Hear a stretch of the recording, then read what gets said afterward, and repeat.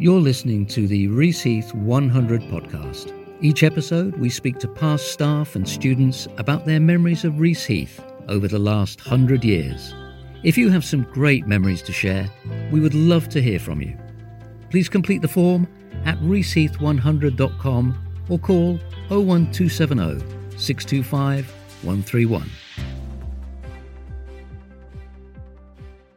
Today I'm in Nantwich Town Centre because it's a very important day for Nantwich. It's the judging of the Nantwich in Bloom competition or the Britain in Bloom competition, but Nantwich has been a award winner, multi-award winner for Nantwich in Bloom competitions over the years. And Reaseheath have our own flower bed. We've worked with the team, with Sue Sherwood and her team in Nantwich in Bloom. We've worked with the team to build a Reaseheath 100 flower bed, and I'm delighted to be sitting here now and talking to a past member of staff from Reaseheath College, and that he left as the head of horticulture in the 90s, having served a really long term in office of around 20 years. So I'm going to talk to Tom Deans and find out about his memories of Reaseheath. Hello, Tom. It's lovely to meet you today. Very pleased to meet you, Liz. And Tom, tell me, before we go on to your story about your memories of Reaseheath, what took you to Reaseheath? Where did your career begin? My career began, like most horticulturists in my day, with an apprenticeship. And you probably gather from the accent, slightly north of the border, in Glasgow, which had one of the finest departments in the country. The strange thing about it, Glasgow Parks was totally run by Englishmen. Really? Yeah, they couldn't get a job in England for all the Scotsmen down here. But no, and George Henry Garside, he was a visionary, and he set up a really fantastic training scheme in Glasgow. And that was the basis of my training, getting a wide range of experience during the 5 years of the apprenticeship in various aspects of horticulture, from botanic gardens to nurseries to glasshouse work. And you spent a bit of time at Kew Gardens as well. Yeah. Tell me about that. Yeah, when I finished my apprenticeship, I then went, as many of us did in those days, you had the choice, a 2-year course at Kew or a 3-year course at Edinburgh Botanics. And of course, being a Glaswegian, I couldn't go to Edinburgh. No, it was a shorter course at Kew with 2 years, which I could then follow up with a year in the Park Administration College, which then prepared me for the technical assistant level in Parks Department. And then did you go to Liverpool before coming to Reaseheath? Yeah, my first post after college then was Liverpool, and I was there during the 1960s. From beginning of 61 to the end of 70. And that was a fabulous place. And their parks department also was tremendous, covering a whole range of activities. And I don't know what it's like quite nowadays, but the Liverpool Parks had a great name and trained many, many people to go into other departments as well. They're all over the world, the Liverpudlians. Brilliant stuff. So that brings us nicely on to your time at Reaseheath. What role did you go into when you first joined Reaseheath in the late 70s? In the 1970, I joined as a senior lecturer in horticulture, mainly to look after a course which was a trailblazer, really. Reaseheath very often set the scene, and it was basically to combine a slightly advanced level of horticulture with supervision and management, basically trying to train first-line supervisors. And we also tied this up with South Cheshire College, because later on we attached ourselves to them and their expertise for what was called NEBS course, National Examination Board Supervisory Studies. I don't know if they're still going, but it was one of the best things going, and it took basically the trained horticulturist and put them in the first line of supervision, which was very, very helpful. That later on developed, and gradually the courses went more and more advanced. And just before I left, we were actually training senior parks officers. Wow. And Masters in Horticulture, or NDH it was, as it was in those days. So. Fantastic. So in your time, you left was it around 94, did you say? 1994, I was offered a chance to retire. I was only 60, but I had lots of years' experience. But I then continued as part-time lecturing doing an awful lot of hours sometimes for many, many years, a full 20 years at least, after retiring. Wow. In part-time teaching.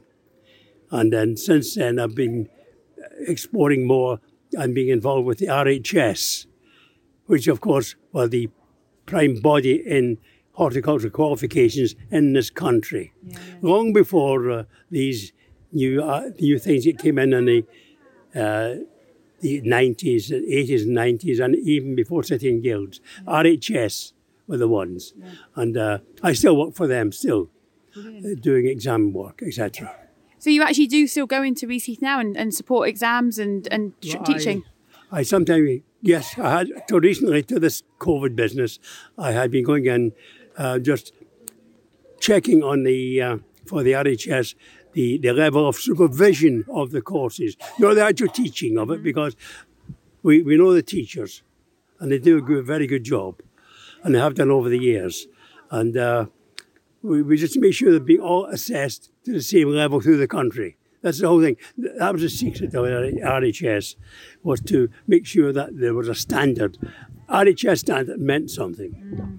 And it's not just a local thing, a local body. Like we've had various ones over the years, but the RHS standard are very, very jealous of the reputation of the RHS, and I'm very, very proud to be a part of it. That's fantastic.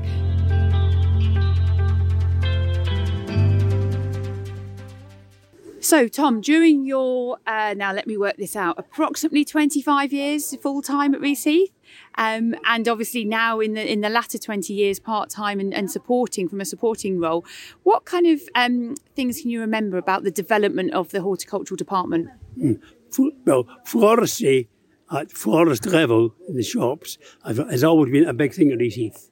And we've had some very, very famous florists working at Reaseheath. And that floristry has now also developed, and they regularly take prizes at the Tatton Show and even down to Chelsea. The floristry department is very, very important to us and have done very, very well. Then later in the 90s, the garden design then came in, and this is more just a drawing board work for using the horticultural knowledge to develop areas for use of recreation or whatever. It'd be interesting to see if anything is going to be done now with horticulture as a therapy. There's a whole new ball game waiting there. Right. Because we're getting told. The only trouble with people who have problems of any kind doing horticulture therapy, they think that we're all the same. Yeah. And one lovely occasion, my dad was a gardener. And he worked in the hospital in Glasgow. And one day he was gardening away, and somebody came to him and said, "Now, did I let you out very often to do this job?" They thought he's out of the psychiatric ward. He says, maybe they were right. But no, seriously, horticulture has developed. And there's a lot of now high degree work being done at Reaseheath. But I still make a plea for treating and training craft level and supervisory level. Yeah. We need, these are the levels that run the country in horticulture and in any business. And this is very, very important. Yeah.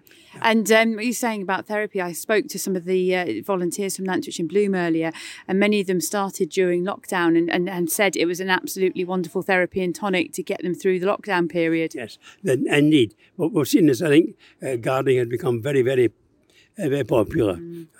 I wish you could see my garden as a showplace. It is for wildlife these days, I'm afraid. I know Dom and I takes his call. Even the best gardener can't grow younger. That's lovely. Well, Tom, thank you very much indeed for talking to me today. It's been really lovely to meet you, and I do hope we can have you in to Reaseheath and have a nice tour and meet our principal, Marcus. And I haven't met him yet. I've had 3 principals so far. George England, Uncle George, he ran the place like a family business, fabulous. And everybody remembered him with great affection. Taken over then by Vic Croxon, who took us into the 21st century. He did a marvellous job. And then later on, of course, Meredith, David, came in, and he really advanced us to the level we're getting to nowadays. I look forward one day to meeting Mr. Clinton. Yes. Fantastic. We shall have you in, and you can have a private tour of Mr. Clinton very, very soon. Thank you so much, Tom. It's been lovely to meet you. Thank you. You're listening to the Reaseheath 100 podcast. Each episode, we speak to past staff and students about their memories of Reaseheath over the last 100 years. If you have some great memories to share, we would love to hear from you. Please complete the form at reaseheath100.com or call 01270 625 131.